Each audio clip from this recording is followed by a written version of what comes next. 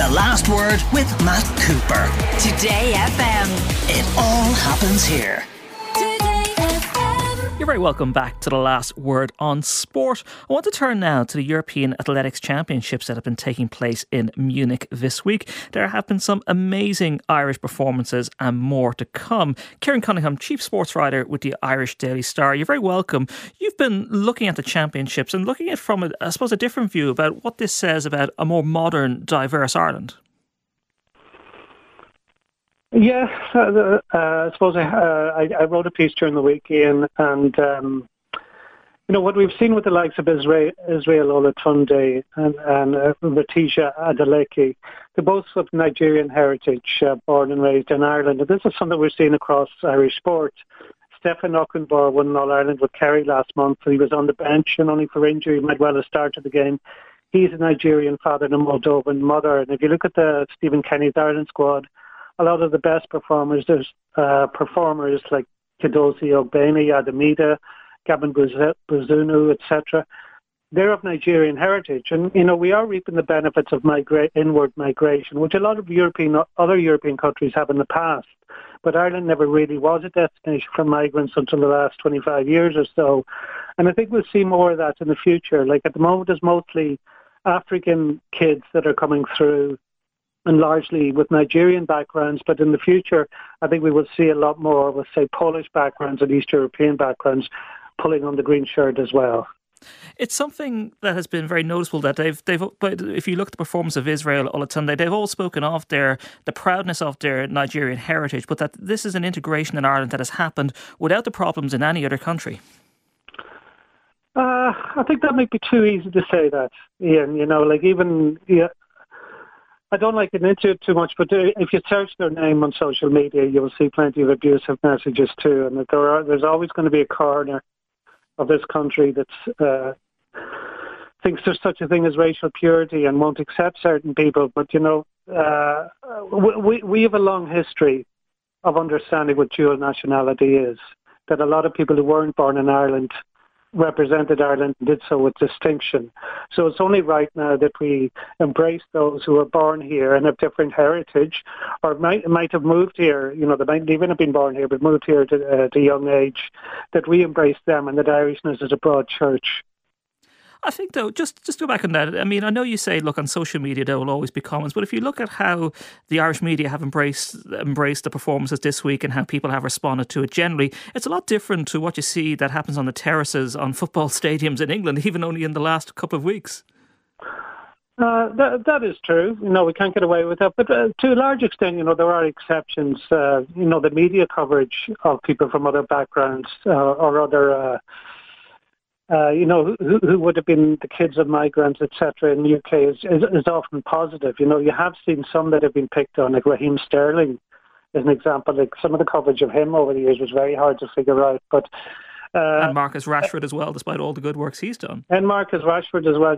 Some seem to be singled out, and it's very hard to figure out how some are seen to. They just did not seem to be accepted as much by corners of the media in the establishment in the UK, and there's probably a thesis or a book in that, trying to figure that one out. Because this is the first generation of people who have come to Ireland to make a new life, and their children now, Irish citizens, representing Ireland at all types of sport and all types of different levels, and being embraced. I just felt this week that listening to them in their interviews, that it was amazing to see. Yeah, and it was very refreshing too, in how confident they are in their own skin, in their own identity. That, Israel Olatunde, for example, he talks very much of his family home in Dundalk being a little corner of Nigeria. But, he's a very proud Irishman, but he's also a very proud Nigerian. And of course you can be both. That is, something that only the most narrow-minded wouldn't accept these days. So, and they're also very confident in where they want to be. Olatunde says he wants to be the fastest man in the world. Adeleke says she wants to be a global star, not just an Irish star or European star. And that is something, that's not a particularly Irish trait, that a lot of Irish sports people tend to put on the humble act and talk themselves down a bit. But it's quite refreshing to hear that There's confidence in the new generation. Yeah, and certainly they could give some of the footballers and rugby players a lesson in how to do media interviews, because they're so open, as you said, about the confidence of what they want to do. Yeah, absolutely, and crucially, they're backing it up. You can't get over how young they are.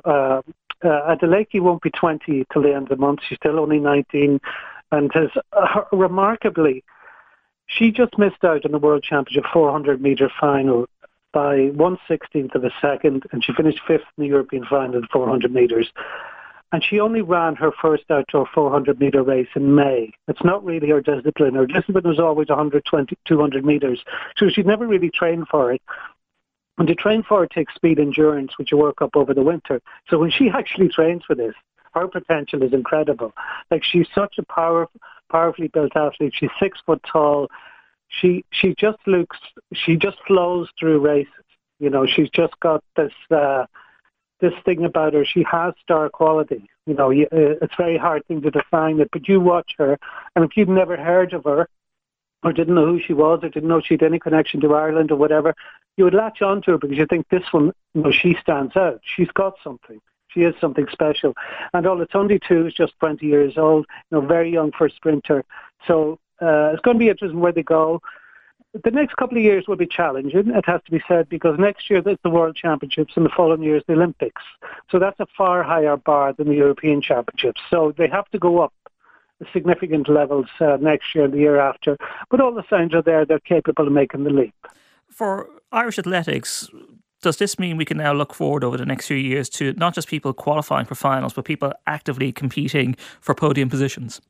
Yeah, well, the thing about Munich so far, we have to remember there have been a lot of really positive performances, a lot of top 8 finishes, which is always a very good sign. And crucially, a lot of people have either met expectations or surpassed expectations. And often with Ireland teams, that's not the case. But there hasn't been a medal so far. And we'd still like to get a medal or two out of Munich. Kieran McGeehan, I would think, is a very strong chance in the 1,500-metre final this evening. Mark English is called in the semi-final. You never know with Mark. Mark can often pull the medal out of the bag. And then the relay team with Adeleke to the fore, they have a shout, but it will be a strong final. So you would like a medal or two, but I think the last few championships, there has been the likes of Thomas Barr, Kieran McGeehan, Mark English, Rob Heffernan, Brendan Boyce in the walks. There have been strong athletes. Go back before that to Derval O'Rourke and David Gillick. But there's a group there now, particularly in sprints. Like, Irish fans often follow a particular discipline in athletics. For years we watched the 1,500 metres because of Ronnie Delaney and then Eamon Coughlin and the likes of Frank Amara, Marcus O'Sullivan.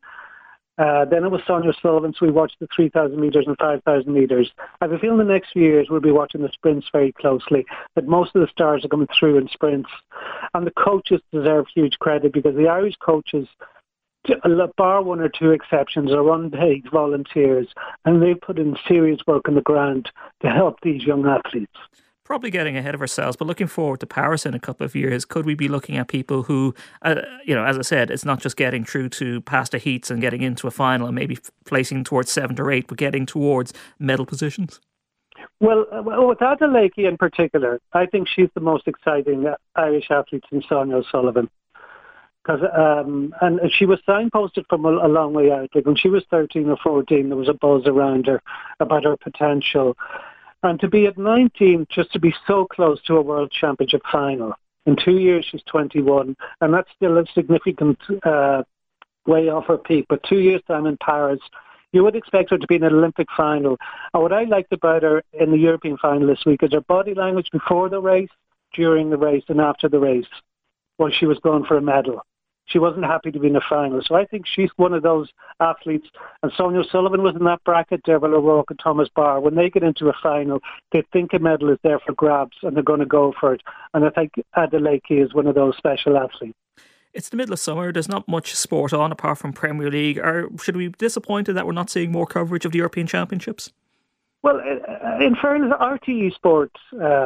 there's always people queuing up to give them a kicking. And, from across all sports, soccer people think there should be more League of Ireland. People want more live GA and a GA magazine programme. boxing people point out to the serious lack of boxing on RT, but they have shown quite a lot of this European Championship, and it's a multi-sport event. It's across a range of sports.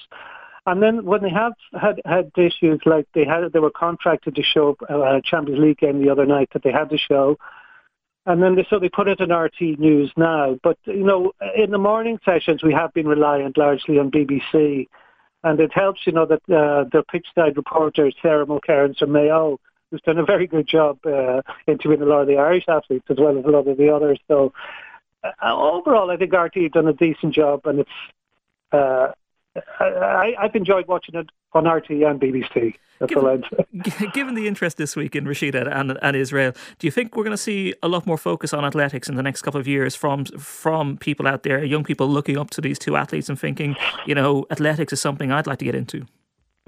The problem is it has to be visible, Ian, and outside of the major championships, it's not on TV very often, or, if it is on TV, it might be in Eurosport, it's a station that's kind of hidden away.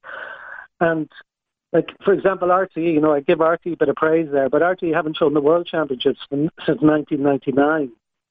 I'd be interested to see will that change next year because of the buzz around these athletes. So after these European Championships, the season for most athletes will be over. Some will do a couple more races, but people won't see them, and people move on very quickly. The Premier League starts up, and the GA and the Six Nations will kick into gear in the spring, etc. So you need to stay visible, and athletics as a sport isn't visible enough at the moment on TV. But I think when people do see the elite championships like this the past week, I think they really do enjoy it. And I think it's a challenge for the sport to get out there a bit more. Mm-hmm. Kieran Cunningham, Chief Sports Writer with the Irish Daily Star, thank you very much for joining us on The Last Word. The Last Word with Matt Cooper. Weekdays from 4:30.